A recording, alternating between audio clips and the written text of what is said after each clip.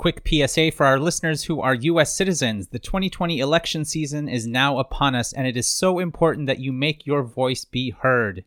Please go to www.vote.org to find out all voting information you might need, and be sure to vote early. Again, that website is www.vote.org. Plan your vote and enjoy the show. Computer, initialize holosuite. Holosuite Media.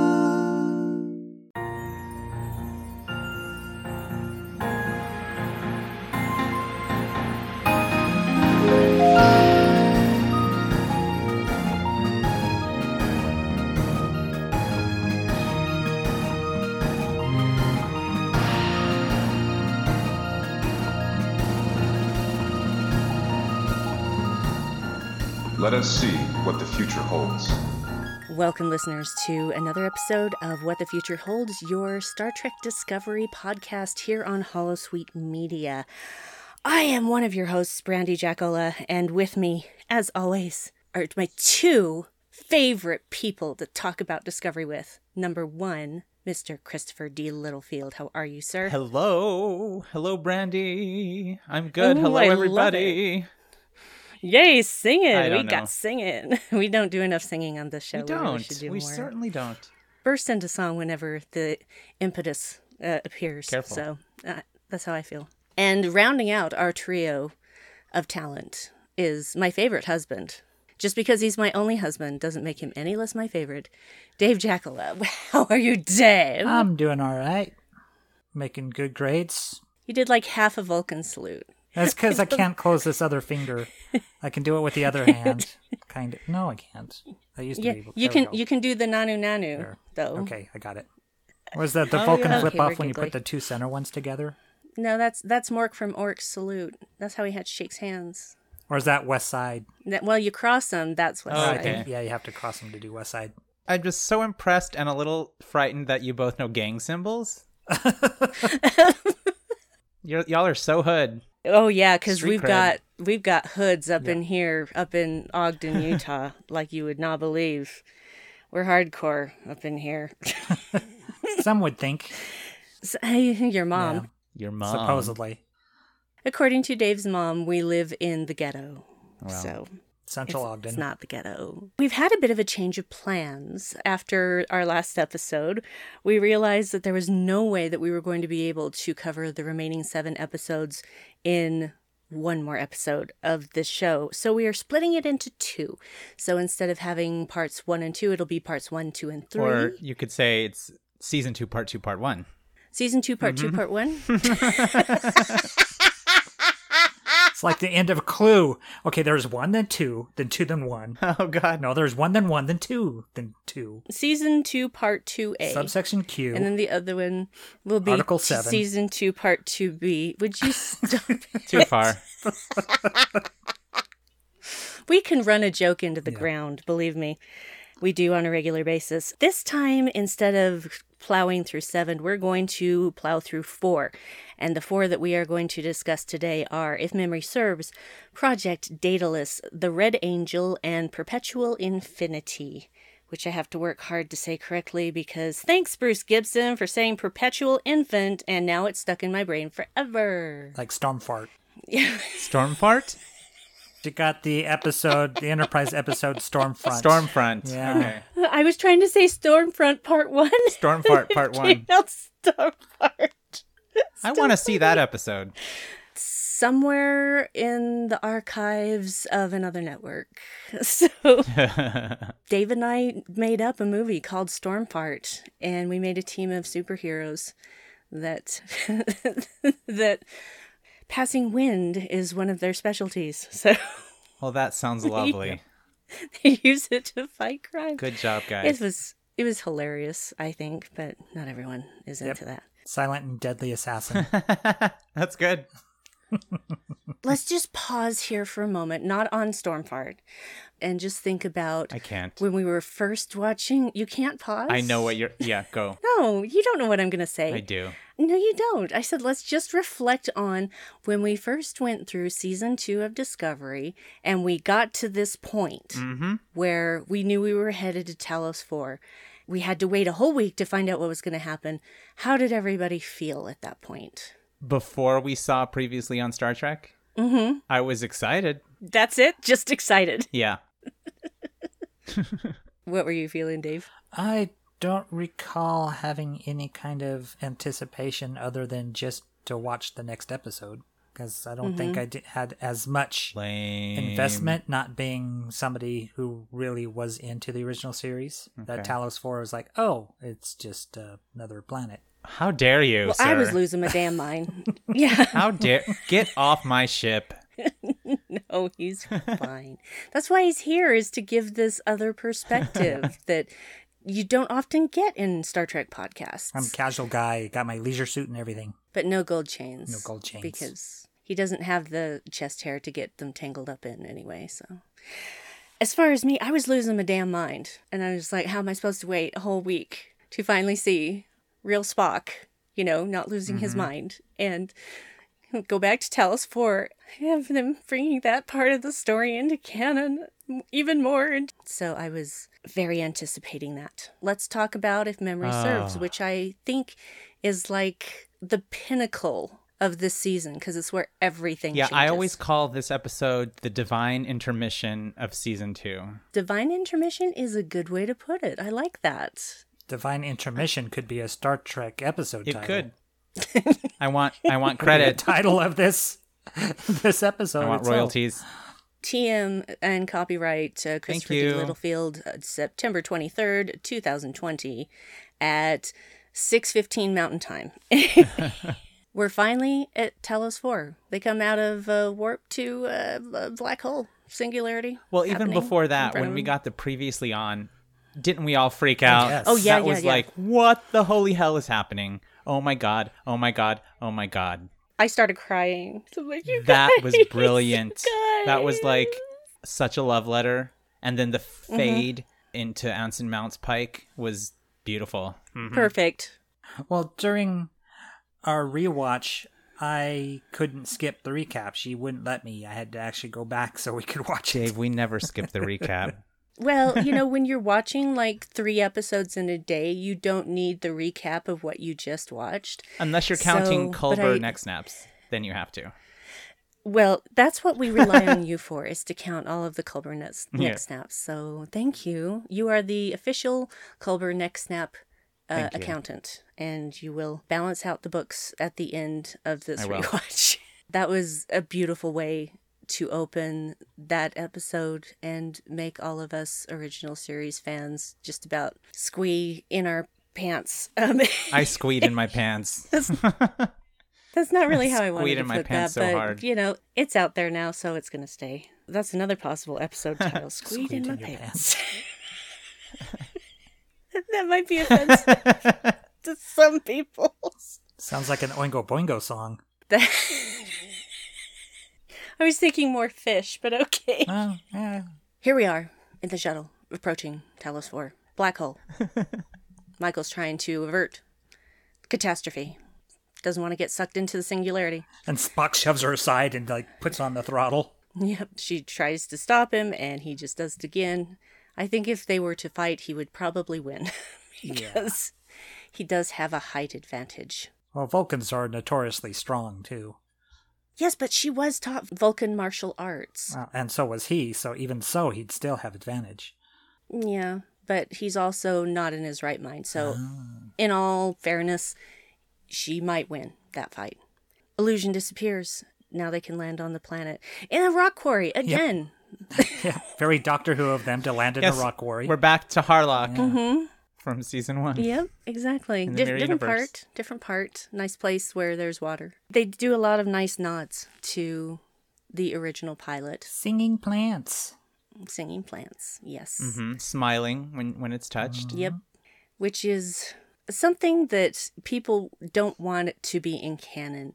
But I have no problem with it. There have been Vulcans smiling before. And not just Spock. And we get to see Vina. New Vina. We get to see New Vina, who does not have an accent. Curious. I know you're not a fan, right? I'm not. I am not a fan of love this her. performance. I like her a lot. I don't. I felt like it was soulless and without depth, and it was just like watching an automaton. It did not even hold even a flicker of a match to Susan Oliver for me. It just didn't work for me. It's the only part of this episode that just didn't work for me. I didn't believe anything she said or did. She came off as like a caged bird to me. And I think that's what they were going for because, well, yeah. You know, she's stuck on that planet. She has to be, otherwise, you know, she's going to look all mangled and stuff. She's not a caged bird. She chose to stay there because of her vanity. Right. Because she could either live her life as she was, or she could live her life as a pretty girl. And she chose She'd pretty just girl. be a lump of flesh. Well, they could be lumps of flesh together. I know. Not yet, but yes. Soon. I think that they did a better job with the makeup in the original series than on Discovery. I really liked the effect from TOS. Yeah. Mm-hmm. I agree. I mean, it was cool how they faded in and out and the shadows and everything when they were showing her to Burnham. Mm-hmm. It looks so good on TOS. It's so much better. They really just did it right, especially with the time-lapse thing, because that's not easy. Oh, yeah. Mm-mm. And you have to be really patient with that. But I just feel like it was underwhelming. So it's just the same person, but now she's got some wrinkly bits on her face. I mean, her hair hardly seemed different. And the hunched shoulder wasn't as hunched. Maybe they did more operations. They made her a little bit better. They made some improvements. Well, everything did still work. Maybe they could have made some improvements in that time. I'll grant that. That could work in headcanon. I'm okay with that. But regardless of how I feel about Venus, she's a huge part of this episode, and I am not going to just dismiss that aspect of it. What are our thoughts on the Telosians themselves? I don't have a problem with the way they looked. They were a bit more streamlined, not as veiny. Right. Mm-hmm. So yeah, I thought it was decent. I liked it a lot. I like how they still had a lady up in there. Pretty peculiar kink, though, is wanting to feel your pain. I don't think of it as a kink so much as they have no way to experience anything else outside of themselves and, you know, whatever menagerie they may still have left. I don't know that they would have kept any of the menagerie after that, but who knows? Well, she said that it's how they survive, right? How we Somehow. learn how we survive. I mean, obviously they had to write something that would make us know what Michael did to Spock, and that's how we already know that they use people's memories somehow. Mm-hmm. They feed on pain. It feels a tiny bit shaky, but I don't mind it because I love this episode. It's not about them wanting to feel pain. I think it's just about them wanting to feel anything. Mm-hmm. That they want to feel what it's like to to have to work for things, to have grown up off of this planet, to have not fallen prey to using these mental powers so much that they no longer know how to fix anything, any of their machines, or how to tend to the land, or any of that. And because they also exist in total isolation. Mm-hmm. I have no problem with them actually asking for that because no one can go there. They're off limits, according to Starfleet and the Federation. You don't get to go there. Death penalty, isn't it? Death penalty. We don't talk about that anymore. No, we don't. We erased that from memory. We'll pretend that wasn't canon in TOS because, you know, I can write off a lot of stuff, especially the James R. Kirk on a tombstone in early season 1. Yeah, there are boo-boos here and there, and we'll just consider that one of them. And, you know, I was thinking about the whole canon thing. Like, when they made TOS, nobody knew that it was going to be such a hit that people would one day, 55 plus years later, be debating about one little fraction of a second, one little creative decision. They weren't thinking, oh, you know, we got to think about this. If this can't, they were having fun making a show. Mm-hmm. Like, canon wasn't a thing. They could have had no idea what was going to happen. Canon is something that we made up. Yeah, I think a show Bible is a pretty recent thing. And I like it. I love discussions of canon and all of that, but they didn't know. There's no way they could have known. Doing it. Well, in fact, they had to fight just to get a season 3. There were people who were leading Save Star Trek campaigns because the network was going to cancel them. Thank you, guys. Thank you, Miss Trimble. Wasn't that Lucille Ball that saved them? She had a big hand in it, right? She had a big hand in getting them on the air. Oh, in the first place. Okay. because they were given a script. As the story goes, I don't know how much of this is actually true, and the people who were there are no longer among us. Both Desi and Lucy got a copy of the script, and Desi didn't even look at it, just threw it in the trash. Mm-hmm. And Lucy saw it in the trash, and she fished it out, and she started looking through it, and she says, "Oh, no, we're going to do this." Because redhead. Because it was Lucy fucking Ball. That's how the story goes. I don't know how much of that is legend and how much of that is truth. Probably somewhere in the middle. It was definitely because of her that the show got on the network in the first place. There was a Lucy Ball at STLV last year. I thought that was really creative. Nice. Very nice. Very cosplay, nice. Yeah. We have seen quite a few, well, not quite a few, but I've seen more than a few Lucys at FanX in the past. In fact, I think there was one, if I remember correctly, that she had done all of her exposed skin in grayscale makeup, so she looked like she was black and white. Oh, wow. Yeah. That's a deep cut cosplay right there. So Telosians, Telosians. I am fine with the way they look. I am fine with them asking to relive that conflict. And she wasn't going to do it. And then she's just like, survive another way. And she wasn't going to do it. And Spock basically gives her pleading looks. And she finally decides, okay. But she does demand that she gets to see his brain first, his thoughts first. And they agree. And we get to see his memory. We get to see Spock barefoot and bent over, just how I like him. I'm sorry. It's sexy. It's so sexy. He's a well-constructed individual. As my mother would say, he's sex on a stick. I like how it gives Spock context to have somebody else experience the whole time thing. Is that he's all alone with this other than that Red Angel. You know, they're the only two that are witness to this. And since Spock exists in the linear timeline, he can't quite make sense out of everything. So to have Michael share that burden, you know, at least it gives him an anchor to help make sense of it all. Well, he does later tell her he required someone with context of his timeline. Right. So it needed to be someone that was family. He didn't choose his mom, didn't choose his dad. He chose Michael. And I think that he did that because they had times together that were not a part of his relationship with his parents. And I think he really just did want to see his sister again. And I think he thought at first it was to punish her, so to speak, which he does a little bit. Rightfully. When we do see that memory, you see how much it hurts her to do what she did. Yeah. She was just as devastated to do it as he was to be the receiver of such words. Racist. She's not a racist, though, but she used a racial slur. Yeah. Because she knew that was the way to get him to stop following her around, to stop idolizing her, stop wanting to be around her. He tells her later, "It was me that they hated, not you. I'm the half-breed. Right. They were trying to get rid of me."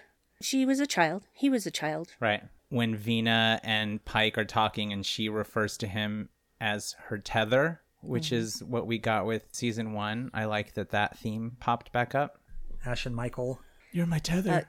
Skipping back to him writing on the floor of his room at the institution. Barefoot and bent over. And then when he sits back on his knees, I'm like, that's a guy who's been training karate, which he has. Has he? Oh, yes. Oh, wow. He took karate for many years. Studied with a master. Nice. Became a black belt. That's why he was so good at disabling those guards that came in with the doctor. So. That's probably make it interesting if you're a trained martial artist working with a fight choreographer.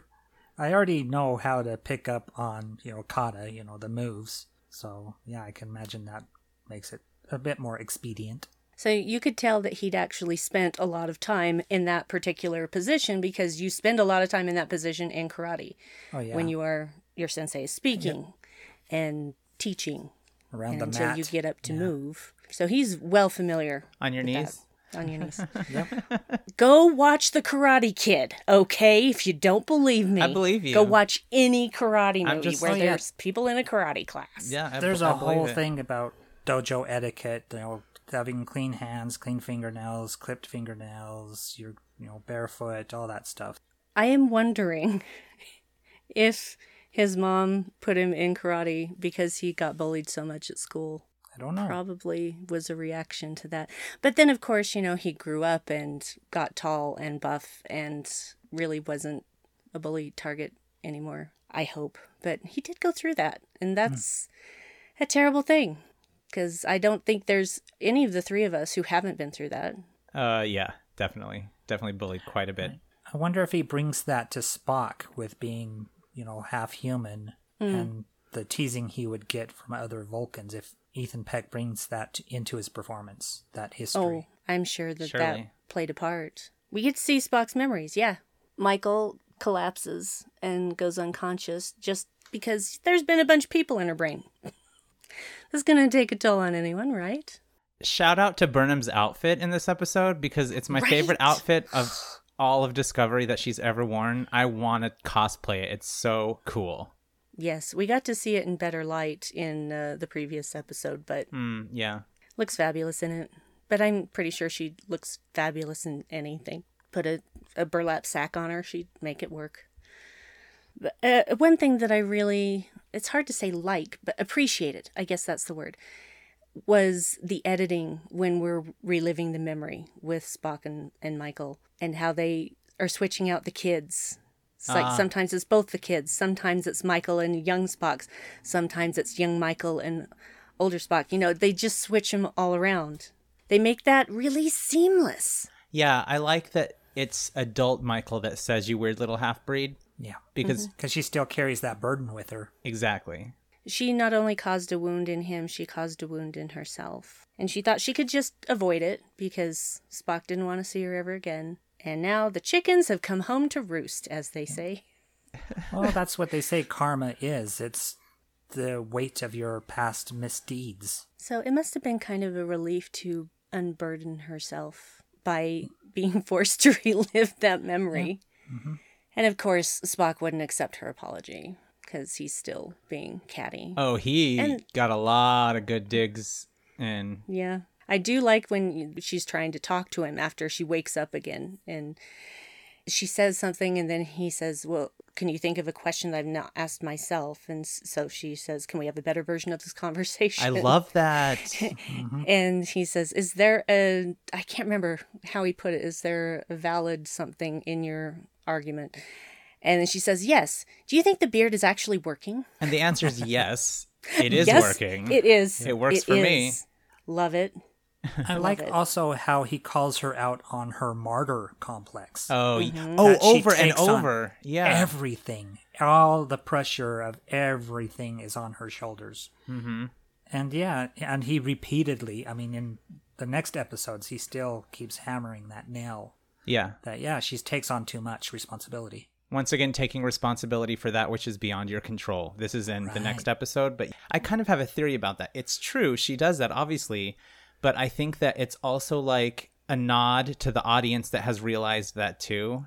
Yeah. Like the writers were like, we know that she's like this. We purposefully wrote her like this. Well, and it all goes back to losing her parents. She literally thought for all these years that it was her fault because she wanted to stay a few more days so they could watch that star go supernova. And we'll discuss that a little bit later. We'll get there. Of all of Discovery, this is the episode that I have probably watched the most times. This is such a special episode. I had a friend that was an OG Trekker that didn't want to watch Discovery, and I talked him into watching it about a month and a half ago. And when he got to this episode, he was texting me during the watch. When he got to this episode, he was like, oh my God, I'm crying. This is the most Star Trek episode ever. He just went on and on. I was like, I know, I told you so. He was a disco hater at first without ever having seen any of it.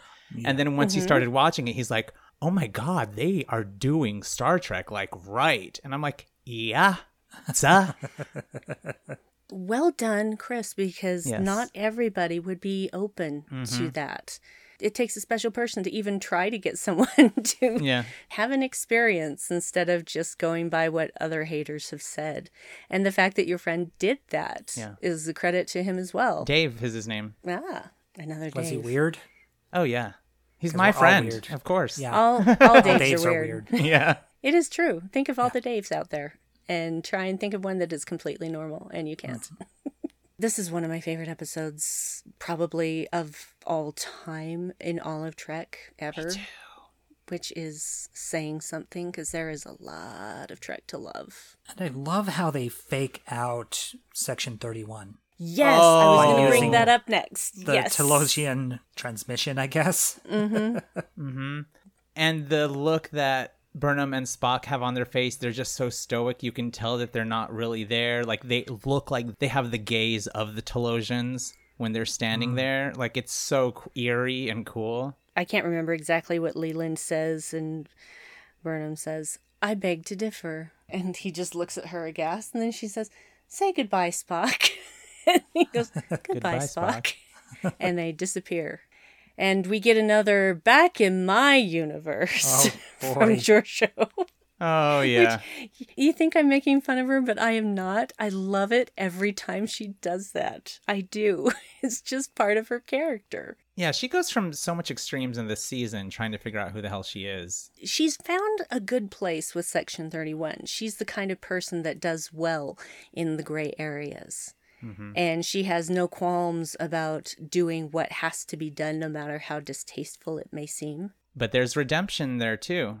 Yes, there is, because she is still working for Starfleet, and she is still learning. She loves Michael. She's learning what it's like to be in this other timeline now, where things are not looking for the next knife in your back all the time.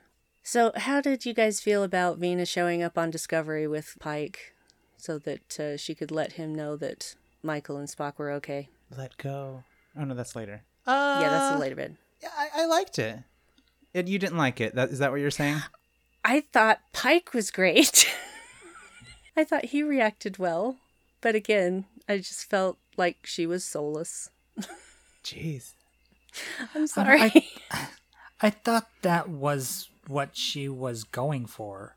Because it doesn't seem to be a very happy existence. Yeah, to be trapped on that planet. She just seemed like a prisoner to me. It's not really Pike that she's hanging out with. She's really by herself. But she's into the illusions now. That's why she wanted to stay. Because, again, she wanted to be pretty. She could have gone with them. I feel like maybe if she left, she would have just degraded and died. So she had to stay. Not necessarily. That is not how they portrayed it. Dave, we recently watched the 2-parter of The Menagerie because I've got to talk about it on Boldly Go. Yeah, and I didn't care for her at all. You didn't like Susan Oliver? No, I did not. Why? It was acting of the era.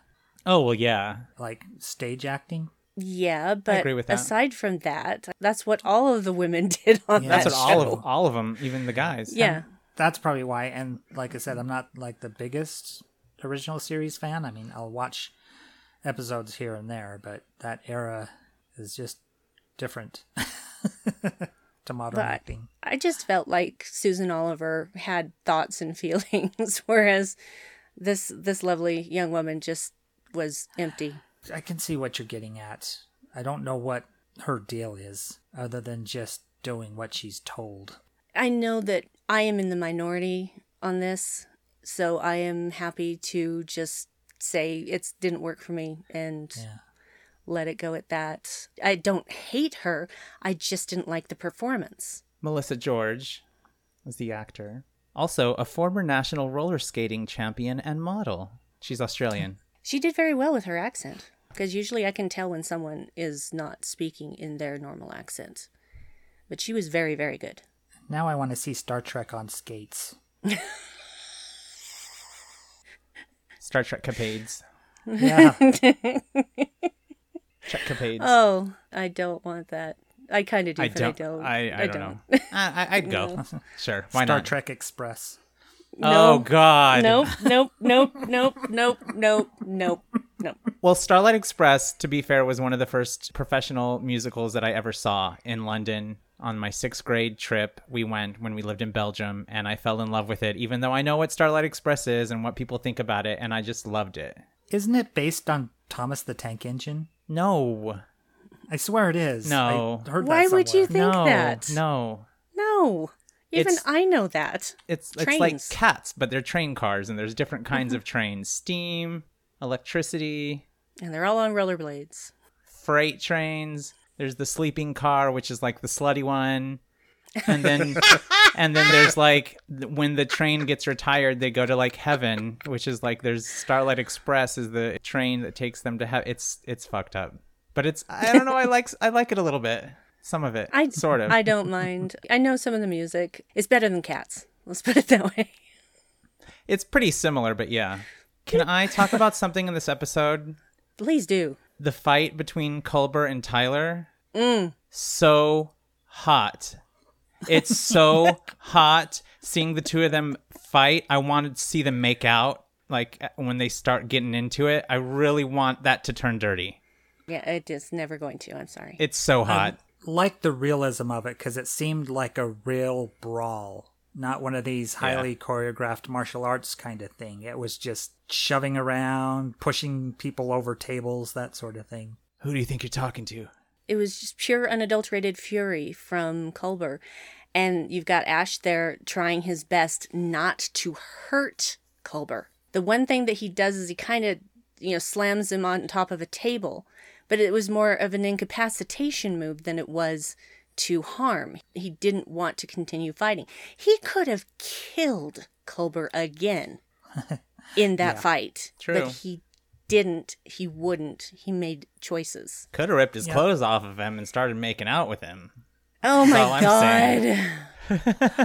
Well, it's traditional in soft forms of martial arts to use a submission hold to prevent any injury. You get that with stuff like judo and jujutsu. Ju being the Japanese word for supple or pliant is to fight your opponent in a soft manner. And I like that they make a connection because they're the two people on that ship that have a similar outlook, that they have a similar experience, that they're not who they used to be. That was the hard part of this episode, as well as all the stuff going on between Hugh and Paul. I understand both points of view. It's one of those situations where everybody, what they're feeling is totally valid. Yeah, it ends with them breaking up. I had faith that Culber would see the light. I just thought he just needs to figure out who he is. Well, he needs the help of a couple other people, too. Stamets has his own trouble dealing with it, and of all people, Spock is the one that helps him with I that. know. Very insightful, our little Spock. I have a question. Why are we using the spore drive? Why aren't we? Is it not an issue anymore? That's what confuses me. Is it not an issue anymore with May and the inhabitants? Is it only an issue when the people are stuck in there, staying in there? The issue was actually Culber. And being Mirror Stamets. And now Mirror Stamets and Culber are gone. They're gone. So now we're cool. We can use the spore drive willy-nilly. Well, I wouldn't say willy-nilly. But I don't think it's something you would want to use 130 times in one go. We saw how that turned out. Mm-hmm. That was my only question because it gets used a couple more times. We're okay trying now. to stay alive and trying not to let Control get a hold of that sphere data. So that's really their only weapon. Which again is the name of the song that was used in Magic to Make the Sanest Man Go Mad. We just trying to stay alive. Yep. Thank you. Staying alive is the whole point.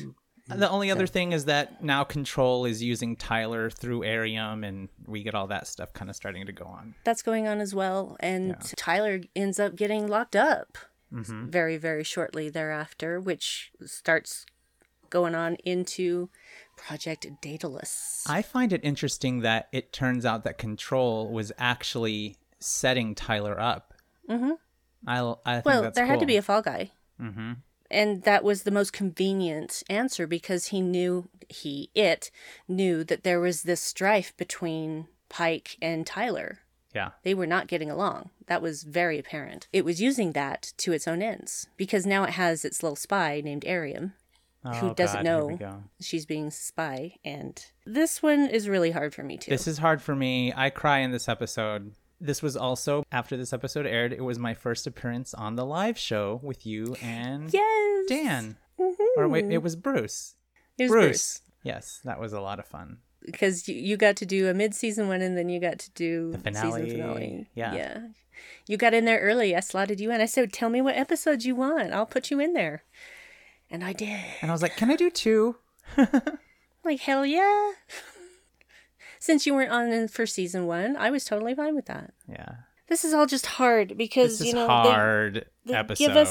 They give us Airiam's backstory, and that just makes it harder. Did you see the pod in her quarters? I didn't notice it until this time. Is it like her sleeping pod? Or it looks like a hyperbaric chamber or something? It's like her recharging chamber. Yeah. There you go. That's where you set her in that until she's fully charged, and then she's good for the next day. It's her alcove. I didn't notice it until this time I watched it. It was cool. And how would it be at the end of each week to have to purge your memory files? Mm-hmm. It's like, okay, this is boring, bye. This is boring, bye. This is boring, cut that. Okay, this I like, keep. She does say it's tedious. Tedious. And I think that's putting it mildly. Thing is, it's not that different than what we do, because we're always forgetting the boring stuff. Yeah, but the brain doesn't need is, to remember that. A lot of it still stays in there and rears its ugly head, like in dreams and stuff like that. Stuff that you haven't thought about for 15 years, and suddenly you're having a frustration dream about it. Or in unconscious behavior patterns. Yeah. The way we treat people. With us, it's just not necessarily that the memory is gone. The memory's still there. We just aren't interested in accessing it. With her, the memory is literally gone out of her CPU, basically. She doesn't even know it's gone because it's gone. The human brain, you're building new neural pathways with new experiences. If you keep repeating the same experiences, you're just reinforcing those pathways that already exist, which is why as you get older, time seems to go faster, because you're not remembering these new things. You're having less new experiences, and so time seems to go faster and faster and faster with each year. I hate that. Mind blown. So she's not that different because, all the stuff that's repeated neural pathways, she's just deleting those files. Because, she's already has a copy of that. No, she doesn't. The new experiences that she keeps. She doesn't. She only has so much storage space. That's why she has to delete those files. Yeah. So they're just gone. Yeah, but if she has one experience that's like 5 other experiences, why would she keep all 6? Because if it was a friend, like if it was Tilly. Oh. Because she keeps all of Tilly's memories. And Reese, too. Fighting Reese. Who's so like cute. Oh, yeah, that's true. Michael just turning and smiling at her. Yeah. Just so cute. There's a lot of sexy fights in this this episode. Yes, more of Reese fighting. Also a trained martial artist. Also very, very good looking. It's a good looking cast. Mm-hmm. Too many pretty people. But at least there's a curvy girl, so I can rejoice. Yeah. Also very attractive. It depends on people's taste. Some people just really hate Tilly, and I think that those people have no heart or soul. Well, there's somebody on Twitter just honoring all the Star Trek women and showing the quad of pictures of them, and they had, glamour shots of Wiseman, and with that red hair just frizzed out, and it was just glorious. It was like the corona of a sun. It was just remarkable. She does have magnificent hair, to the point where I don't know how long it takes them to get her hair to look like that. Because hair like that doesn't dry fast. And you can't blow dry it like a normal person can, or it frizzes out. So you'd have to blow dry it with a diffuser, which I don't know if anyone knows this. That takes forever. When I had hair, I did that for a little while. Because I used to blow dry my hair every day. I blow dry my bangs. That's pretty much... I blow dry like the bangs and like the front part of my hair. And then the rest of it, I just let it dry naturally most of the time. Because I just can't be bothered to spend an hour drying my hair. Because it will take an hour with a diffuser. My watch has just told me that my heart rate rose above 120 beats per minute. I got very overexcited about having to blow dry my hair. I really like the wood table in the ready room. Yes. Oh, yeah. It's so nice and I want it. His Nick Offerman table. Oh, it's so great. Hey, Anson Mount isn't a bad carpenter either. Yeah. He's built a lot of stuff in quarantine. So we find out about Airiam's past. She and her lover had eloped and were on their way back home as a happily married husband and wife, and their shuttle went down. I want to know why their shuttle went down. It seems odd to have shuttle accidents, but these things happen, I guess. Well, in the far-flung future. Short trek? yeah. Ooh, No, what I a don't. depressing short trek. Yeah, really not. She still fought to stay alive. I'm not so sure I would have done the same in her place. Yeah. So many questions about how her augmented self works that will never be answered. Didn't they disallow augmentations like that, or It's a where different type where of do they draw augmentation. the line? Right? Yeah, no, it's different. This is not messing with genes. This is not gene Yeah. editing. Yeah. This is more cybernetics. Mm-hmm. In the case of nerve damage, that kind of augmentation isn't allowed because it's part of that whole ban on augmentation. Of course, So you can't. injecting which is yourself why- with tardigrade DNA isn't, Oh, that was totally That was totally against it. illegal. He was lucky that he did not get thrown in prison. Yeah. They decided to overlook it because they needed that spore drive. It's weird that people fear gene therapy so much that it's even illegal in the Star Trek future. In the 90s, there was a eugenics war where Yeah. the augments rose up against the rest of the population and tried to exterminate or oppress them. That's been in talks to have a series about that, right? Or a mini-series event sort of thing. I'm sure that it has, but until somebody's saying these people have been cast, I'm not going to believe it. So Yeah. there are always going to be pitches, there are always going to be ideas, but until they actually start production, I'm not going to lay credence to any such rumor. If they were going to do a mini-series like that, it would have to take place in the 90s. Oh, yeah. That's when it takes place in canon. There was con talk going around at one point. Yeah. There's always Khan talk, and frankly, I don't need to see Khan again. No. I don't need They've to see told the that backstory. story. I just Yeah. don't want him to be white. Yeah. It would be best if he wasn't a white British guy. Sexy Latino guy? Absolutely. Give me Rakana Like the guy Montalban from- all day and night. The guy from New Mutants. Ooh. I know. I don't think he's old enough. Yeah, he played Sunspot. He's not old enough. He pretty enough. Oh, he pretty. He really pretty. I think I leaned over to Dave at some point during that film and said, he pretty. I That's a lot, texted you yeah. right after I saw it, and I was like, oh. Oh, yes, please. That's a great movie. I get too hot. Okay, it's totally off topic. Sorry. That's okay. I told you that we were going to go off into the weeds. I think we're the three people in the world that like that movie. Well, Oh. anyone who doesn't like it, I don't know what they were expecting. I thought it was brilliantly done. I loved how claustrophobic it was. I loved it. Yeah. I think they did the characters well. The performances were amazing. It scared me. Yeah. Yeah. Demon Bear. The messaging demon was so bear. good. Yeah, the messages. Oh, it just Smiling man. it moved me. No, the faceless men were the ones who really fucked me Ugh. up. I just, Yeah. no. I get the feeling we're avoiding talking about this episode. I know, I know. right? So sad. So Yeah. there's a quote that I really love in this episode that felt very prescient to me. It was Pike. He says, "Giving up our values in the name of security is to lose the battle in advance." That hit me this time when I watched it because it feels so relevant to today. Oh, yeah. Supreme Court. So many other topics. Giving up our values in the name of security is to lose the battle in advance. I freaking love that quote. That's very similar to an actual historical quote Oh. about sacrificing freedom for safety. You can either be free or you can be safe. You can't have both. And I've said this before, I will say it again. There is no such thing as safe. Yeah, it's an illusion of safety. That was creepy. I wanted to be creepy because I wanted to get my point across. Safety is an illusion. Yeah. Safe is something that just doesn't exist. No matter where you go on this planet, you are at danger from something.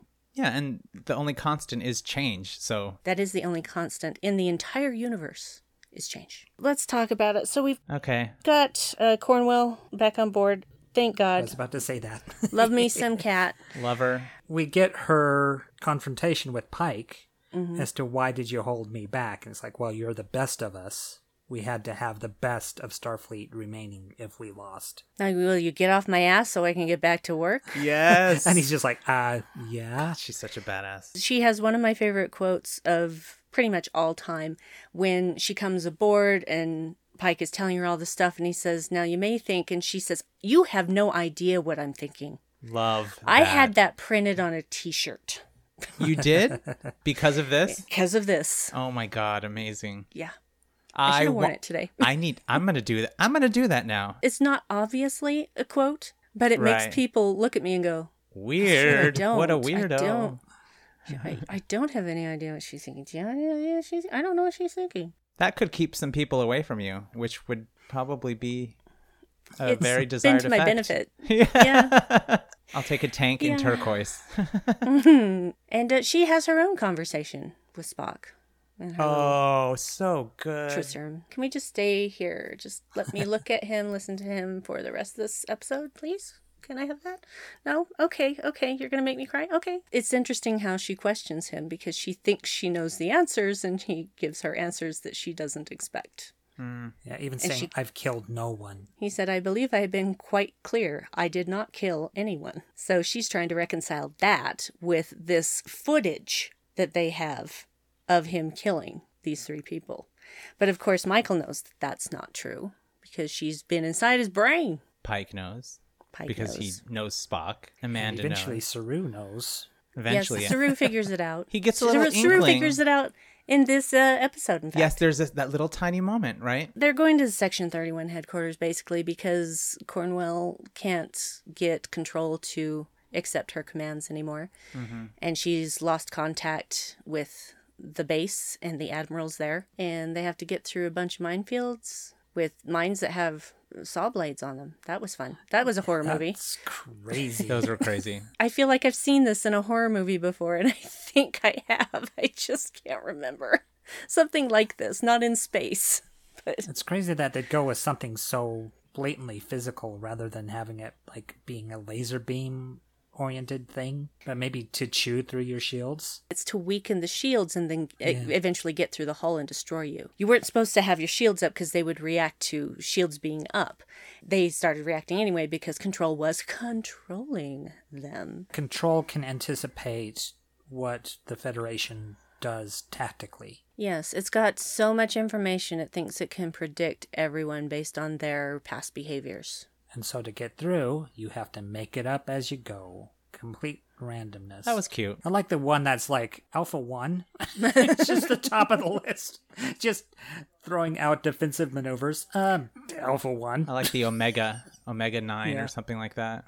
Yeah. Maybe that was Cornwell's.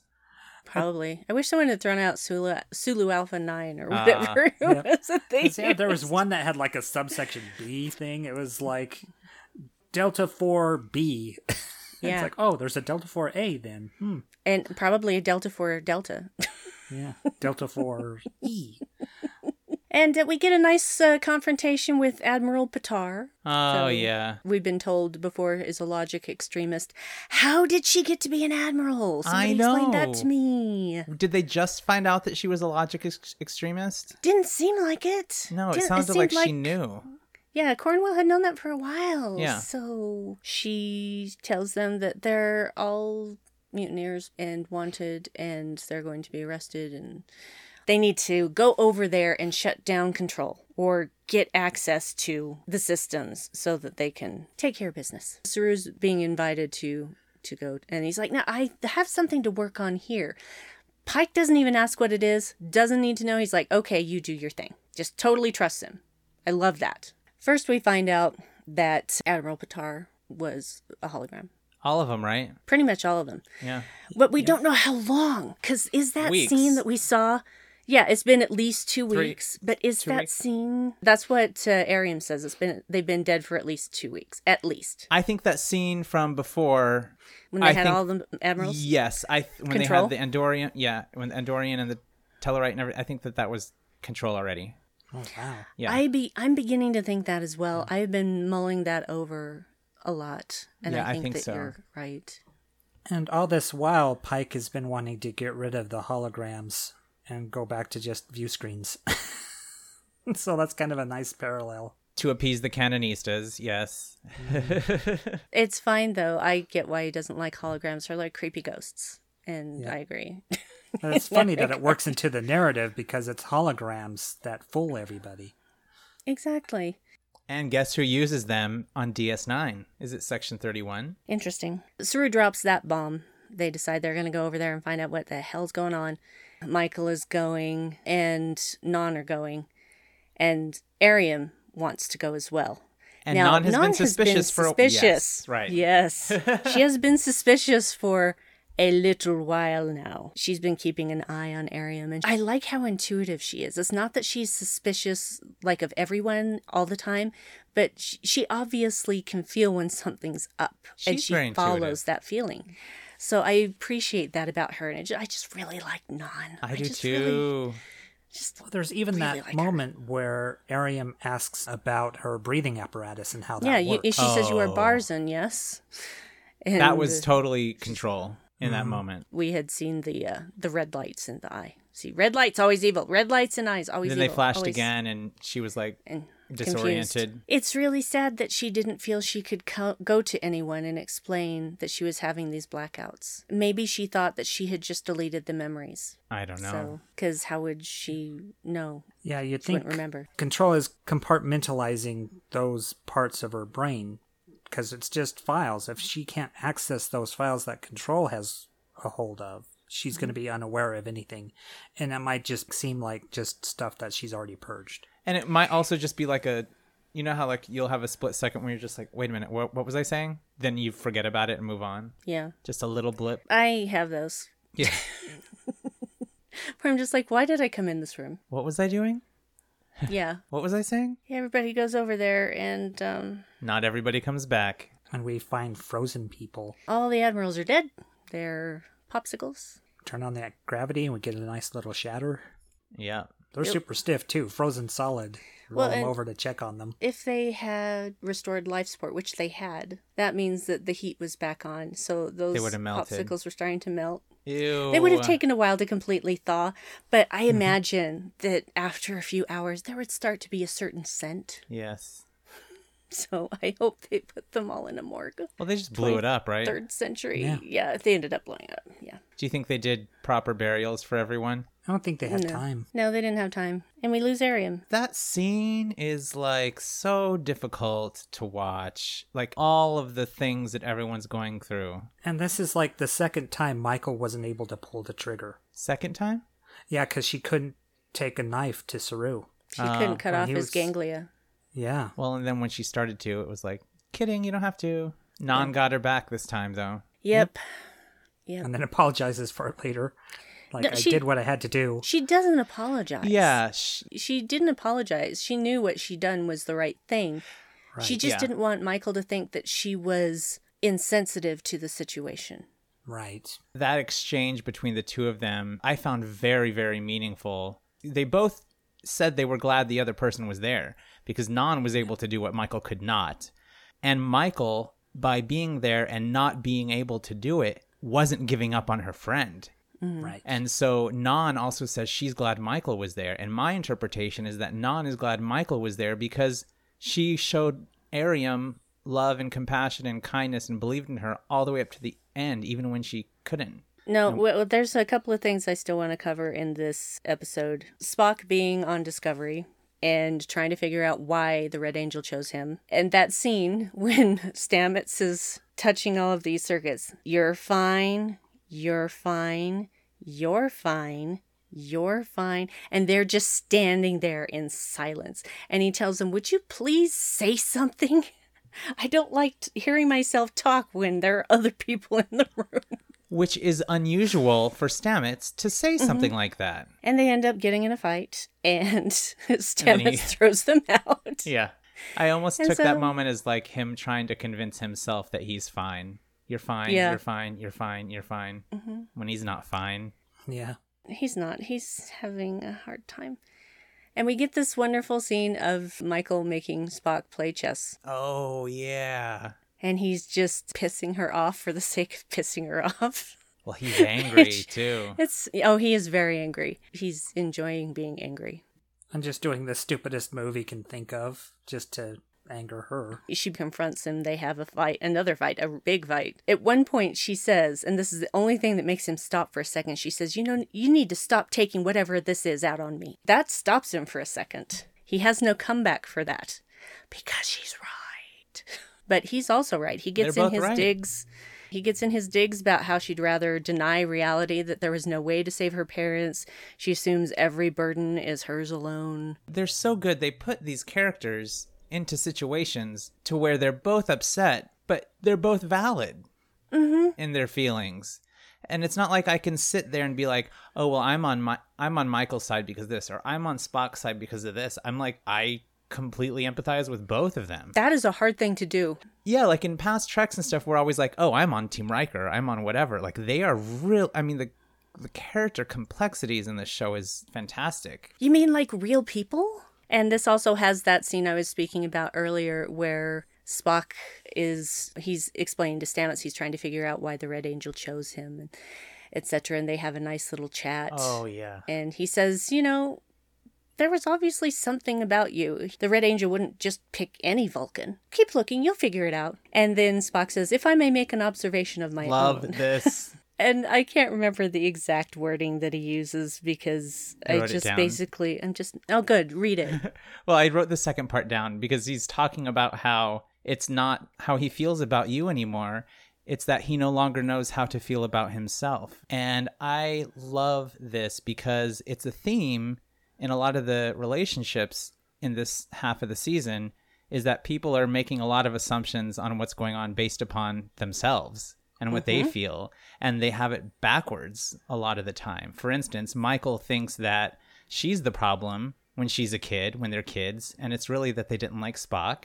In this situation, it's not that he doesn't love Stamets, it's that he doesn't know how he feels about himself. He doesn't know who he is anymore. And he was right when he said that version of him died. And even Kat says that to him later. Well, you are new. And he's so taken aback by someone actually identifying that when no one else, even Hugh, had been able to put that in words. Right.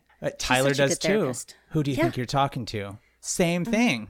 These themes are awesome. I didn't catch a lot of these things the first time I watched the season. There's so much. And that's the beauty of Trek, I think, is that you can rewatch something even years later and have a completely different experience than the first time you watched it. Even with for me with season 1, it had been like a couple of years since I had watched it all the way through. And I had a completely different experience than the first time I'd seen it. And that's something about all Trek for me. Yeah, and again, this is just Discovery is so emotionally intelligent. And some people don't like that because some people don't want emotional intelligence. They want pew pew and ships exploding, I guess. Well, we get that too. We get a lot of that. Yeah. Yeah, we do, but it's not the end all and be all of Star Trek. To me, it's about the story. It's about the characters. The human adventure. Which is why you can put entire series on a space station, and I'm fine with it. All right, let's move on to the Red Angel. Okay, Airiam's dead. Airiam's dead. They have a funeral for her. Or is she? Yeah, she's dead. They wiped all of her CPU. Yeah. And this is the first time we get to hear Doug Jones sing. That was him singing. I know. He used to sing in a choir in church. This episode makes me cry too. It starts off with a tear fest because it's Airiam's funeral. This is so hard. Michael's words are the hardest. We get Detmer. Oh, yeah.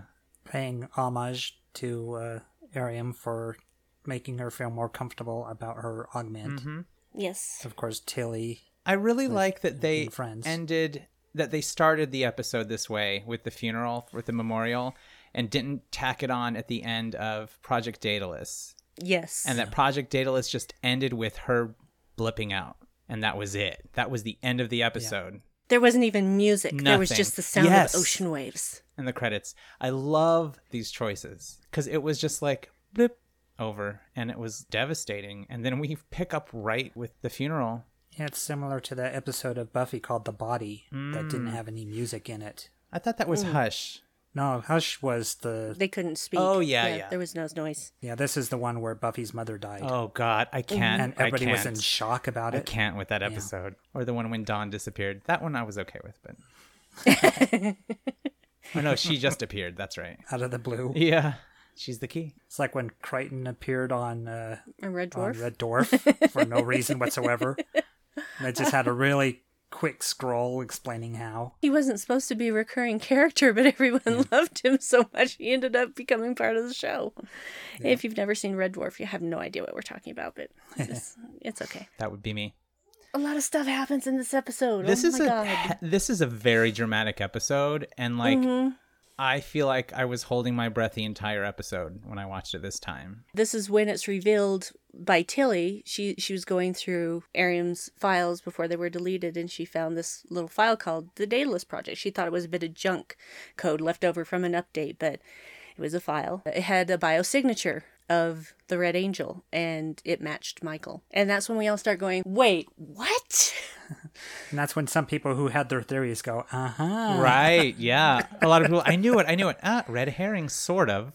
Yeah. I know, that's the best part. Sort of. How they did this. You're right and you're wrong, bitches. Yes. Try and outguess us. We get a lot more of Spock. Leland has shown up. And he's there to tell them, hey, Project Daedalus was ours. Oh, my God. And reveals to Michael that her parents were the ones who built the Red Angel for Section 31. She finds out that the reason that they really stayed longer was for the star-going supernova, because they needed the energy to harness it in the time crystal. Oh, right. Oh my God, I missed so much the first 4 or 5 times I watched this rewatch. All the dots were connected so much more clearly for me.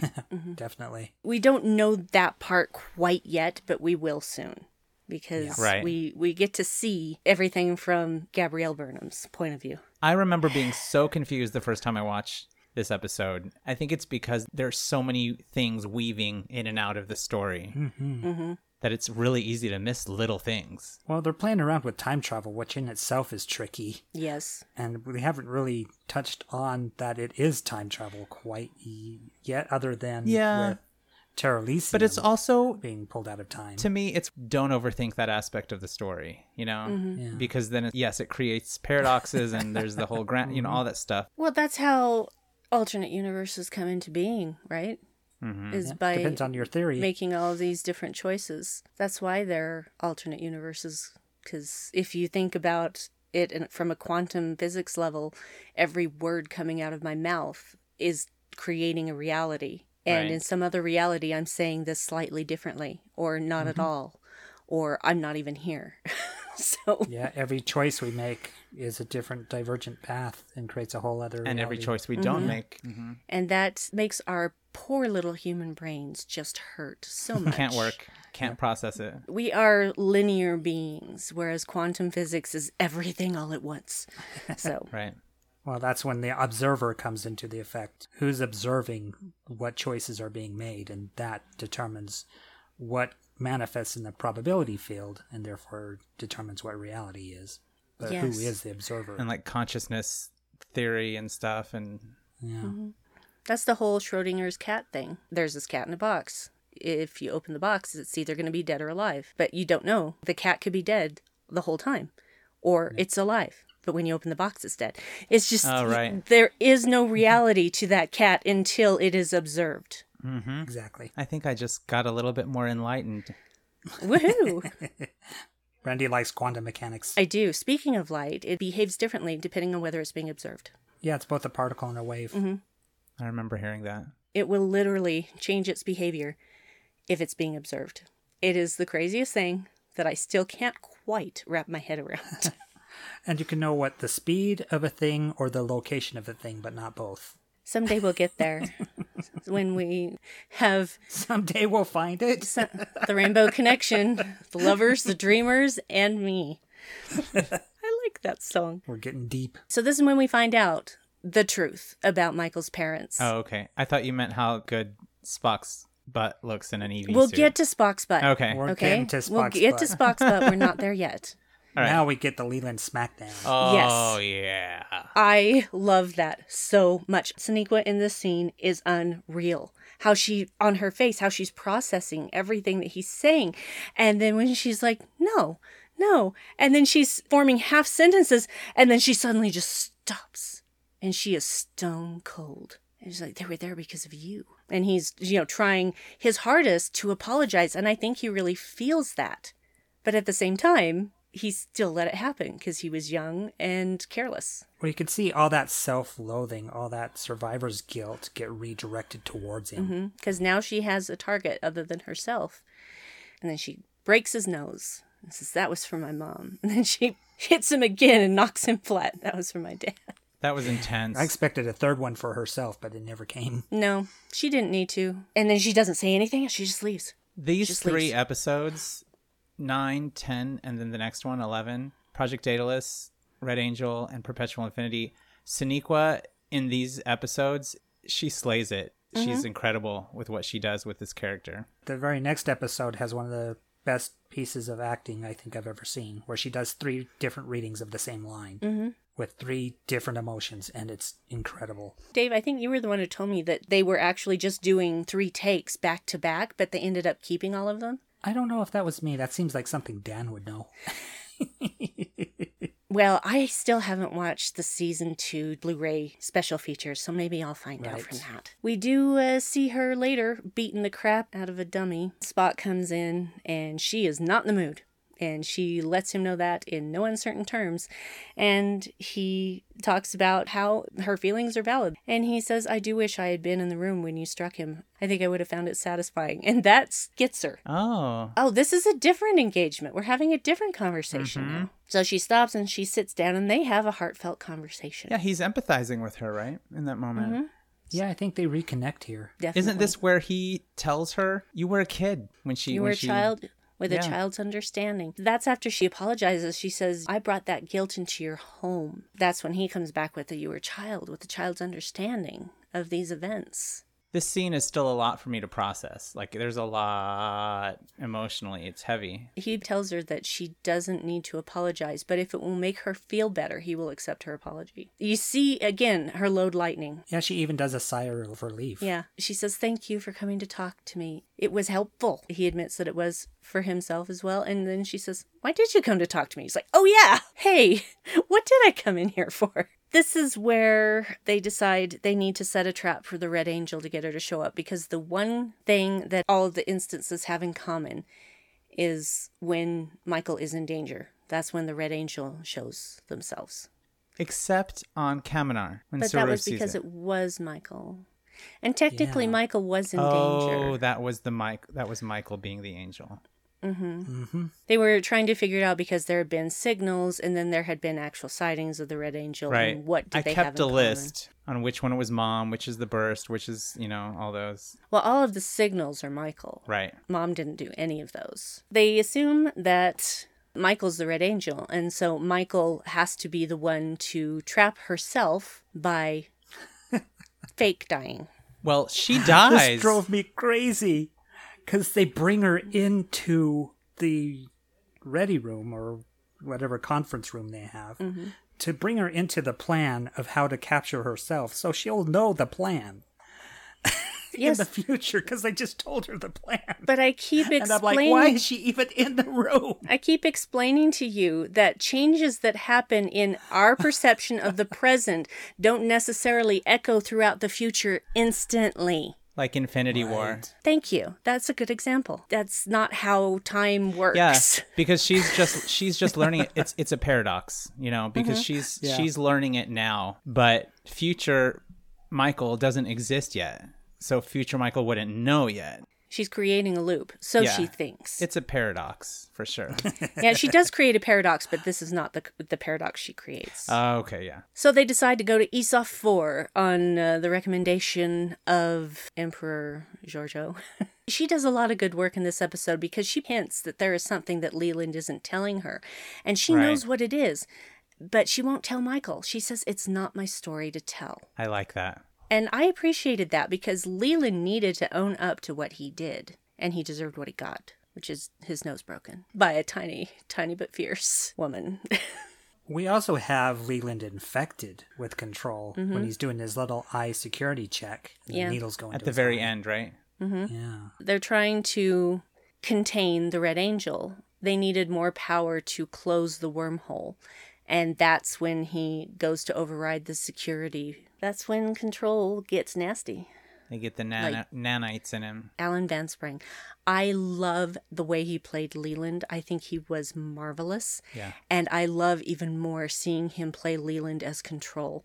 Because it is so interesting, especially in the next episode, right after this assimilation has happened, where he's different. If you watch him, he is very specific about how he blinks his eyes. Even George O picks up on it and starts noticing, hey, there's something about you, different way you carry yourself, because he's carrying himself with authority and confidence, stuff that Leland, because he was kind of a shady character, he didn't quite have that, because there was always this bit of self-doubt because he's a screw-up, and he knows he's a screw-up.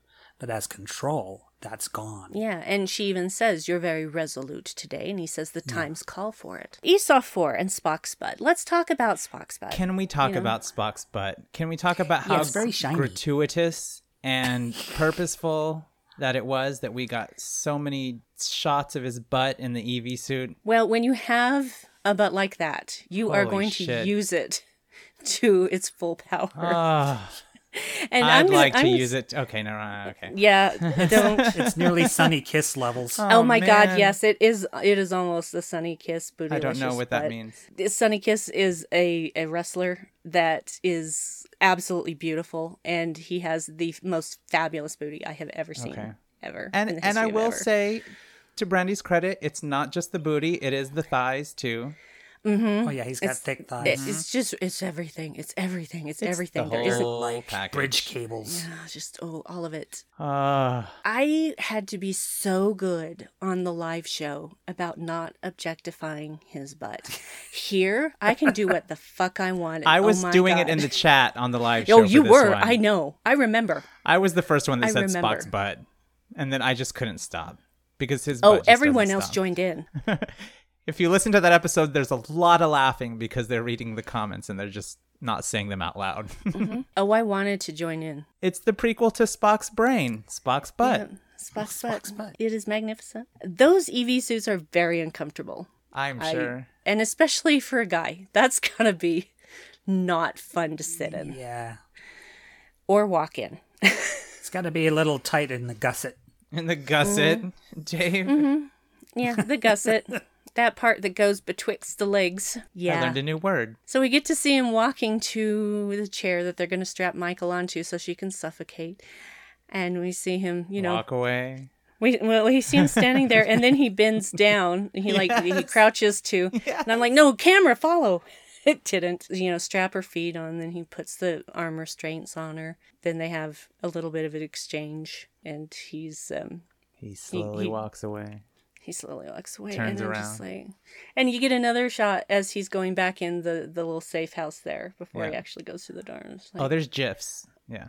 Or GIFs. No, it's GIFs. The person who invented GIFs and says it's GIFs, he knows nothing about how acronyms work because the G in GIFs stands for graphic, not graphic. Therefore, it's not Jurassic Park. Therefore, it's Michael not Craig. a GIF, it's a GIF. Learn English, please. I like to say GIF, and I'll continue to say GIF, but if you want to say GIF, it's fine. I'm going to say GIF because GIF is used for many other things that have nothing to do with pictures. Peanut butter. Yeah, that's the first thing I think of is GIF. Or, I'll be there in a GIF.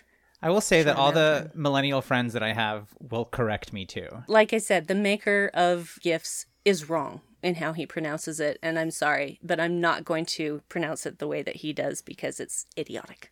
It's crazy that this is the biggest argument in a Star Trek podcast discussion is how you pronounce GIF or GIF.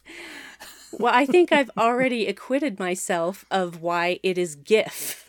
Yes. And my biggest argument is where's the senior staff? That's it. So I don't care. Why is Culber checking on Burnham? Why is Culber on the surface when he's not even active right now? No, he is now. He's been reactivated. Okay. He decided he wanted to be part of this. He was ready to be a doctor again. And in the very next episode, you see him back in his whites. In the next episode, not in this one.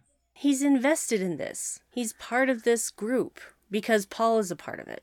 Well, what the hell's wrong with the chief medical officer, and why isn't he or she invested in this? Why don't they care? I don't care. I don't care. Maybe they're dead. From what I've heard about certain doctors, they're kind of assholes. Mm-hmm. So maybe they're just being an asshole and don't want to be involved and are just doing administrative stuff. We know that Pollard is still there. Irresponsible writing. I don't need to know about the senior staff because we always see the senior staff. Because they're important and they help run everything. Yeah, but when you think about it, the top management are just that. They're management. They don't actually get involved that much. Well, then who needs a captain? Who needs Pike there? We don't need to see Pike then. Pretty much. The ship could run itself without Pike. Considering how often they've gone through captains on this show. Well, we still don't have one. It's like some places I've worked where they have rotational managers. And it's the crew that gets everything done. The manager is just there to do man hours and stuff like that. Anyway, I'm not going to get caught up on it right now any more than I am. It's one of those things that just doesn't matter to me because they're telling such a compelling story that I could not care less about. They are telling a compelling story, and it bothers me. You know what? It's okay that it bothers you. Thank you for validating my feelings. Of course, your feelings are completely valid. You go ahead and be upset about that. That's not a problem. I just don't want to dwell on it. Nah, I can't. I won't enjoy it if I do. Discovery breaks so many of the things that seem foundational to a lot of Star Trek, of exactly who the important members of the crew are. Mm. I mean, just having your lead character not be the captain is itself a major step. True. That's the first time they've done that. Let's talk about Michael dying, because this is another one of those scenes that is really, really hard for me. Because where her skin is on her uniform, it comes off of her face and you can see it on her uniform. Ew. So yeah, it's not just lack of air. Yeah, it's the toxic, isn't it, radiation that she's suffering too? That's from the Red Angel showing up. Do you have sympathetic asthma issues when you watch that shit coming in through the ceiling? Because I do. Yes. I start feeling like I could have an asthma attack. In 2015, I had a really bad case of pneumonia. It was so bad, I didn't know it was pneumonia at the time. I actually had been to my doctor the day after I started feeling sick, and he told me, oh, it's just a cold, nothing we can do.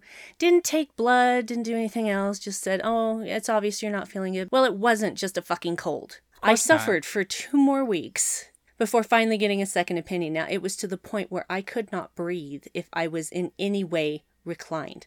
I had to sleep sitting straight up, or I would gasp for air. Been there. I could hardly walk more than 5 or 10 steps without panting. And then I would get to the point where I started panicking because I couldn't intake enough air. Dave remembers this very well. This is when they had the FanX in January. Yeah, we'd have to take a lot of breaks because, you weren't doing Oh, the winter's not friendly to... No. Yeah. Well, Utah isn't friendly to people with asthma because we're basically at the bottom of a bowl. We just have mountains surrounding us. Yeah, it's dry. But dry, high altitude, and we live in a basin. Inversion. Like, the valley in which we live used to be a seafloor. This all used to be covered with ocean. The valley. That's why we have a Salt Lake, which is a rare Bonneville. thing. That's now the Great Salt Lake. What they call it. Yeah. Not that anyone was around to name it when it was Lake Bonneville, but... So basically, we sit in the bottom of this bowl of mountains, and so any smoke, smog, ash, anything gets trapped. It just hangs over everything. I think 3 of the cities in Utah have the worst air quality in the U.S. They're in the top 5. Generally. I'm starting to feel a tightness in my chest just talking about this and remembering it. But since I went through that, I finally went to another doctor. It was actually the physician's assistant that used to be with my original primary care physician who had passed away of pneumonia about a year ago. The other guy that misdiagnosed me was his former partner. But then I found this physician's assistant, which I really liked because of him helping me out with something right before Dave and I got married. I had this weird skin condition that was going on around the sides of my mouth. The skin was peeling off to the point where the skin underneath was raw, and it hurt just to move my lips. And it was ugly. No makeup could cover it. And I'm like, I'm getting married in 5 days and I can't get this to go away. I'd been through 3 different prescriptions. Nothing helped. And he said, oh, I have some cream that'll clear that right up. Just gave me a bunch of sample tubes. It was gone in 2 days. Nice. So I went to this guy And he's like, you have pneumonia. I don't even have to take your blood to tell you that you have pneumonia, but we're going to take your blood anyway. And I'm going to give you this inhaler. And why don't you have a prescription for an ongoing inhaler? And I said, because my previous doctor wouldn't give me one. And he said, why? And I said, I don't know. And he also tried to get me off my antidepressants, that doctor. Good idea. That was a great idea for someone with bipolar disorder. You worthless piece of shit. So yeah, there's bad doctors out there. Yeah, but, and I started to recover. Like within a couple of days, I could lay down to sleep again. All of this leading up to, I still have panic attacks when I have an asthma attack now. And so watching Michael suffocate makes me feel panicked. Yeah. That level of panic that I used to feel when I couldn't breathe from the pneumonia. It's like reliving that. And it's traumatic for me, to say nothing of what was happening to her. She acted it well. It's so awful. Yeah, it's good. She does good. Spock commits mutiny. He disobeys a direct order. Oh, yeah. Draws a weapon. And nobody brings that up again because he wasn't on active duty. And he so really helped save the universe. So yeah, she dies, and he knew what Michael was saying when nobody else did. Giorgio didn't get it right. Everybody was assuming a different thing when she was shaking her head and trying to say no. He knew. It's like, oh, she's telling us to stop it, and he's like, no, he doesn't. She doesn't want you to stop. Mm-hmm. She's the variance, and then we think the Red Angel's not showing up, but we all knew the Red Angel was going to show up. I mean, come on, we knew. The best thing about this episode is when they finally capture the Red Angel and she is planted on the ground and she just kind of falls out of the suit. Yes, and we don't see her face. And then she looks up and Michael goes, Mom? I'm like, she regressed in a moment. The way she said mom was so childlike. Mm-hmm. And the way they shot it. It's amazing. And the actor's physical form is so similar to Sonequa. Like, it could have been Sonequa with longer hair. Yeah. And then just when her head came up a little bit, I mean, it was really well directed. Sonia Sohn, I don't know where they found her. She's amazing. She's as unreal as Sonequa. I don't know if she studied Sonequa's mannerisms as Michael, but she nails it. They are incredible together, and I know we're going to see her again, and I can't freaking wait. I mean, I'm pretty sure we're going to. I'm pretty sure. Let's hope. Yeah, she's there. They went the future. there. They're going to find her. They're going to find her. They may not find her initially. She was tethered to 950 years in the future at Terra Elysium, which we find out in the next episode. They've got to. So they cannot throw that actor away from this series because she is she's a force. They even speak in the same cadence. Exactly. Sonia must have studied. Oh, I'm sure. I'm sure that they had her watch a bunch of videos of Sonequa playing Michael. It's uncanny. We're just absolutely convinced that this is Michael's mother. There's no doubt in anybody's mind whatsoever. With season 3 being just over 3 weeks away at the time of this creation, the time of this Oh my God, you're right. Yeah. I'm not 100% sure that they land on Terra Elysium and Discovery crashes. So they may be on Terra Elysium. I don't know for sure.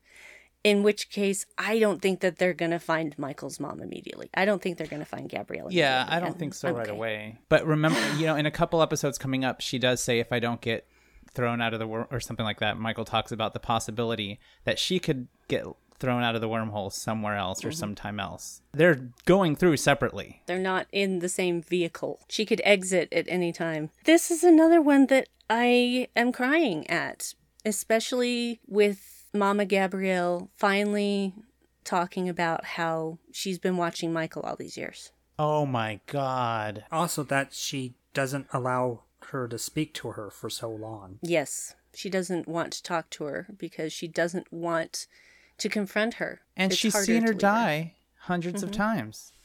Yeah, and isn't Michael out for 3 days or something like that? Oh, no. 5 hours. 5 hours? Okay. I really like that she thinks that it wasn't real. Mm-hmm. When she wakes up, she's like, that was real? And that's when we get our 3 readings of she died. Mm-hmm. It's like, she died. She died. She died. This episode makes me cry too. I love Spock coming in and saying, you're awake sooner than expected. And then she gets right down to business and he says, and I see you are yourself again.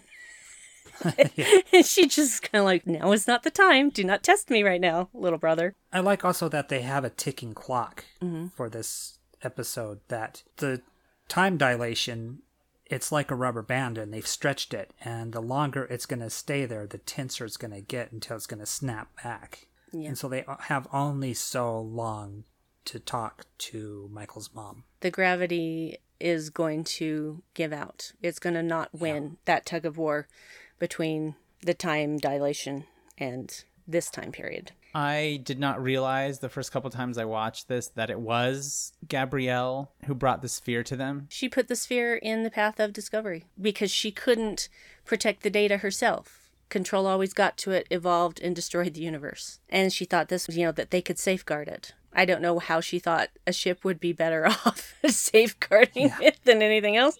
Well, she knew more. She was trying everything. Yeah, she knew more about it. She knew Michael was on Discovery. She knew more about Discovery at this point. Yeah, it had the spore drive so it could pop back and forth. I mean, from what I gather, her mom knows everything that has happened up to that point, and all the possibilities. She knows about the Emperor and her relationship, and that she has indeed sacrificed her life for Michael and all the other realities. It's like Doctor Strange in the Marvel Cinematic Universe, is that he experiences all the different timelines to determine the one outcome. Mm-hmm. And apparently that's to give the sphere to Discovery. That's the success. Because if it wasn't and she failed again, she'd just have to go back and do something different. And see Michael die again. And again, and again, and everybody die again, and again, and again. We're witnessing is the successful run of it. It doesn't seem like it at the time, but... Right. It's very magic to make the sanest man go mad. Except she doesn't have a 30-minute window. It seems like she gets even less than that. She gets snapped back very quickly. Yeah. My brain hurts. I know. This is the episode where we find out that Spock's dyslexia is why Gabrielle chose him. And she knew that she could reach him from the time where she got him to save Michael's life when Michael ran away from home and was going through the Vulcan Forge. What the fuck? Of all the places you're gonna go, you think the Forge is a good idea? Actually, I see the logic in that because none of the extremists were going to follow her into the Forge, let's be honest. He learns that his dyslexia was actually what made him special and what is going to save them all. Because if you trace everything back to how all of this comes about, if it weren't for Spock's dyslexia, the Red Angel would never have been able to make contact, and none of this would have been possible.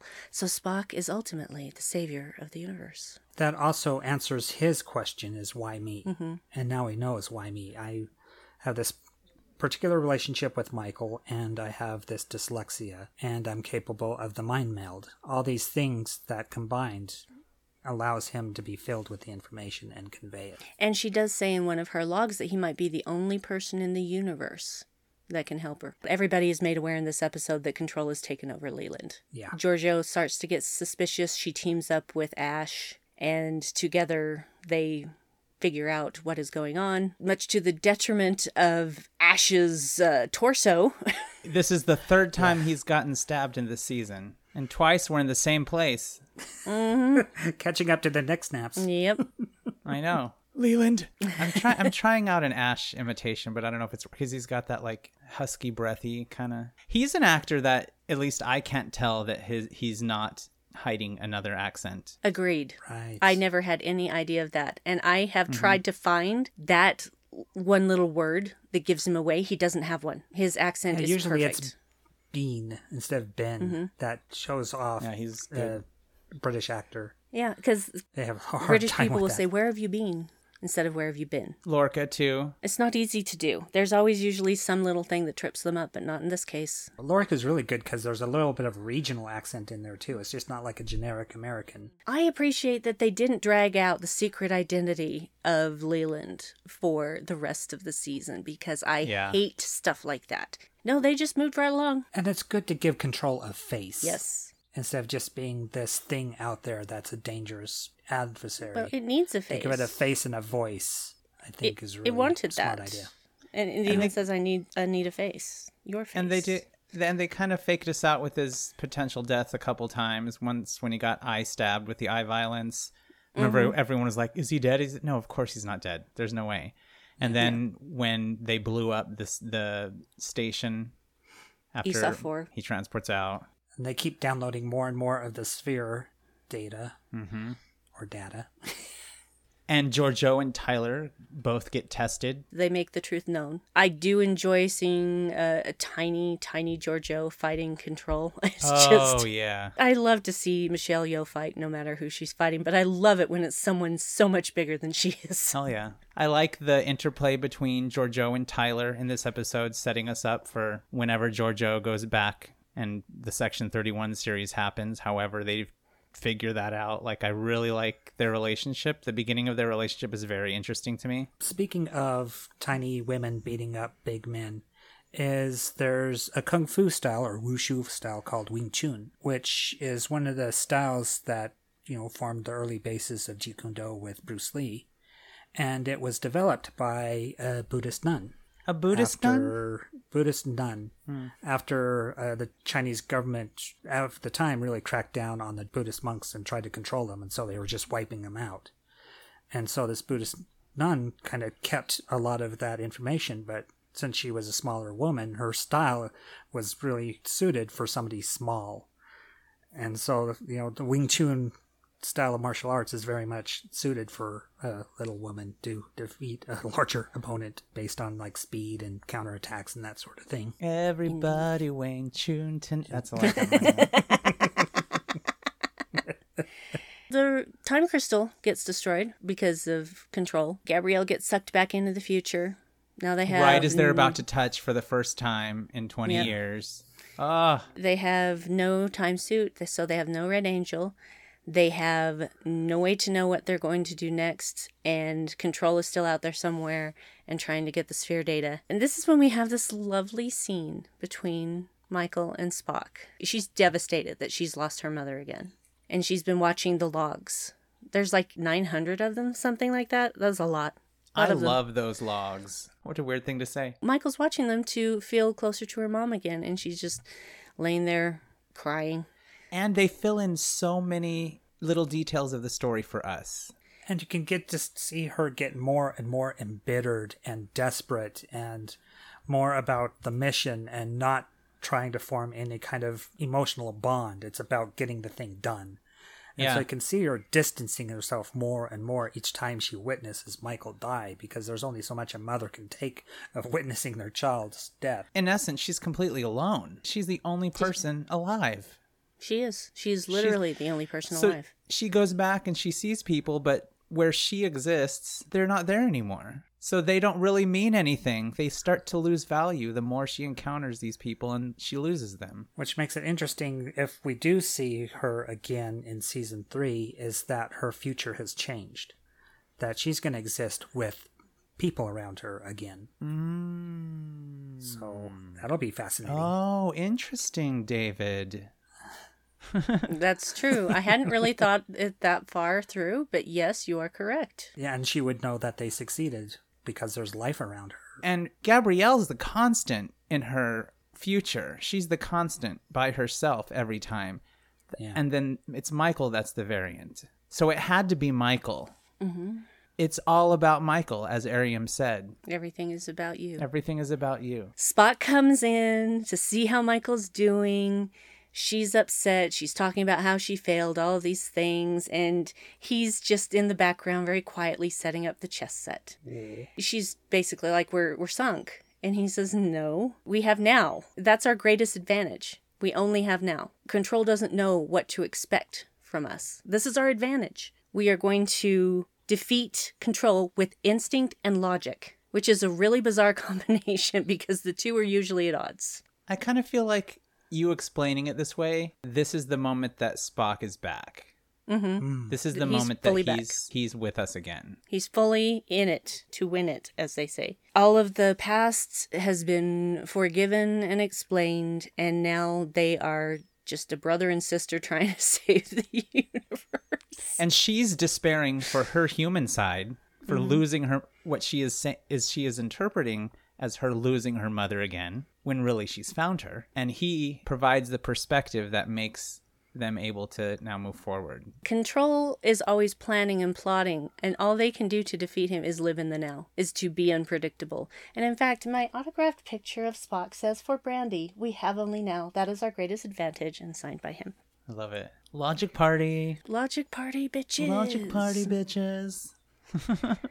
That's it for 4 episodes. That was a good chunk, though. Now we start heading into what the hell are we going to do now? Mm-hmm. Yeah, we haven't seen a signal in a long time. We have not. Nope. That's about to change. And we're also missing a red suit, so what the hell do we do with that? We're missing 3 signals. Yeah. Yeah. And we've only had 4. The other 3 have yet to reveal themselves. Mm-hmm. Dun, dun, dun. So I guess the only thing to do now is to say we'll continue this in our next episode, which will be out in a week. But in the meantime, let's start with you, Dave. Where can people find you? You can find me at Dark Corner Cast on Twitter. You can find our podcast, The Dark Corner Podcast, and Headcanon on darkcornerpodcast.com. Something else, Starlight Express was loosely based on Thomas the Tank Engine, along with 2 other properties. I think one of them was Cinderella. What? Also, He looked it up. I looked it up. Sneaky. I heard this. Sneaky. He wanted to do, I think, a musical TV series or something on Thomas the Tank Engine, and it didn't happen, so it became this other thing. Which is actually a much better idea, in my opinion. Shockingly. Well, being British, Thomas the Tank Engine has, some appeal. Also, Well, I apologize for saying you were wrong. Don't worry about it. He It's likes- weird. It's a weird little factoid. He likes to know things, and it's not necessarily to prove himself right. It's just to know for sure what the truth is. So, brain. I I also have a Facebook page called DJ Evil Dave. It's kind of a fan page. I share music I listen to on there and that sort of thing. So, yeah, that's where you can find me. Monsieur Christopher de Littlefield, where can people find you? Well, you can find me on my personal Instagram and Twitter at CD Littlefield. And then the other shows I do on the network, Open Channel is the fan feedback show. We read and discuss your comments on each new Star Trek episode. That's at Open Channel Trek. And then my interview podcast with Trek fans, podcasters, and Trek creatives is at 4 Questions Trek on Instagram and Twitter. And that's the number 4 not spelled out. You can find me in lots of places. It's getting redundant talking about them all. But Well, I already took care of 2 of them. So. you did, and I appreciate that. So I do 2 other shows here on the Holosuite Network, which are Boldly Go, the Strange New Worlds podcast with my friend Suzanne Williamson, and the Vedic Assembly about Deep Space Nine with my friends Liam and Nick, and boy do we have a rip-roaring good time on both of those podcasts. I do 2 live shows because I just can't talk about enough Trek. I need more. So Friday nights right now, I am doing a show called The Unready Room. It's at 7 p.m. Mountain. Figure it out for yourself where you are. It is on Dan Gunther's YouTube channel, which is Kurt Ratz Productions. Dan Gunther is one of the most fabulous Trek fans you could ever hope to engage with. Mm-hmm. And it is a delight to do a live show with him right now. We're covering Lower Decks, which only has 3 episodes left, and I'm not ready for it to go, but at the same time, I'm so ready for Discovery. It's this double-edged sword. I'm sure we're going to cover Discovery as well, though we haven't formally stated that. I am sure we're going to do that. It's going to be fun. Saturdays at noon Mountain Time on Twitch, on the Outpost 13 channel, I do a live show with my friend Aaron Harvey called Infinite Trek. We can talk about anything in the Trek world or even Trek adjacent. If it even loosely relates to Trek, we can talk about it. Right now we are also covering Lower Decks, but from a sort of different angle, I suppose is the best word. We have completely different conversations. And Aaron shows up for the live show. He's in the chat for the live show. And I'm going to have to come on Fridays. And that's really fun. And then that is released as an audio podcast on Tuesdays on the Trek Geeks Network, which we are very appreciative to them for that. And also you can find me on Twitter at Brandi112. Brandi, you should really think about getting into podcasting. I've been toying with it, but I'm not sure I'm ready. I just feel like... Just try it out. Do one. Maybe do one. I don't know if anyone really somewhere. cares about what I have to say. Maybe I'm just speaking into the ether and no one will ever hear it. I don't know. I'll think about this it. show's already doing better than the Dark Corner I think ever had. Well, the Dark Corner is very niche. It's very niche. Very niche. So we do our own thing. Of course, we do our own thing on this show because it's our show. We can do what we want. Yep. This was and fun. I like it. I'm excited about talking about Season 2, Part 2, Part 2. Yes. Heck yeah. Part B. Part Subsection part A. B, Part 2, 2.2. So this is Article part 7. 2.1. Next is part 2.2. Whatever.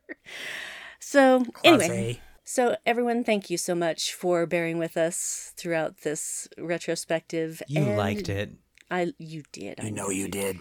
You love it. Otherwise, you wouldn't have stuck this around this long. You like it like getting strapped down by Spock. Please, why did you bring that up? This was a very homosexual episode for me. So much. I was gonna say something. What was I gonna say? Anyway. Just, is my heartbeat rising over 120 beats per minute again? No, it's not. So join us again next week when we will finish off this retrospective and see what the future holds.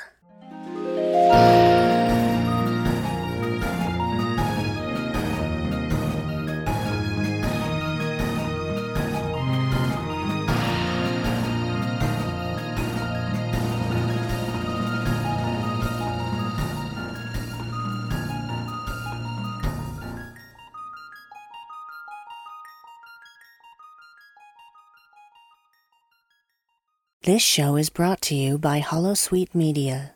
Computer, list other available Holosuite Media programs. Loading Holosuite preview program for Open Channel, a Star Trek community podcast. Google Clippy Microsoft Word. It was a little paperclip, like animated paperclip that would pop up when you were using Microsoft Word, and it was like a little helper. And there are going to be more comments on it in this episode, too, so we'll get to those. Right, you kind of have to be older like us to get that. Hey. No, you're right. And Nick goes on, but before he does, I want to just congratulate him on being a doctor now. Congratulations, Dr. Nick. Woohoo! Loading Holosuite preview program for The Janeway, a Star Trek Voyager podcast. But then again, senior officer meeting, why is Harry Kim in there? He's an ensign. Because he is the senior ops bridge person. I don't know. But that's what doesn't make sense to me. If he's like the senior ops person, does that mean everyone below him is just a crewman? He's a crewman. Because he can't boss even Lieutenant Junior grades around. Oh my gosh. So their ops department is just a mess because it's just crewmen. Well, it's a mess also. That explains a lot. Yeah, actually it does, about doesn't Voyager. Loading Holosuite preview program for Starpod Trek, a podcast exploring Gene Roddenberry's vision of the future. And remember that Gene Roddenberry wrote the novel for the motion picture. Mm-hmm. I mean, about the search for God and everything, that part of it. And there's a lot of details in that novel that didn't make it to the picture that actually opens up the scope of the Star Trek universe even more so. I mean, it's a great read. Yeah, he put other stuff in it. But Scotty being a drunk, I don't know why. Why wouldn't Scotty just continue to be an engineer and, be a proud worker and Starfleet officer? Computer, deactivate Holosuite.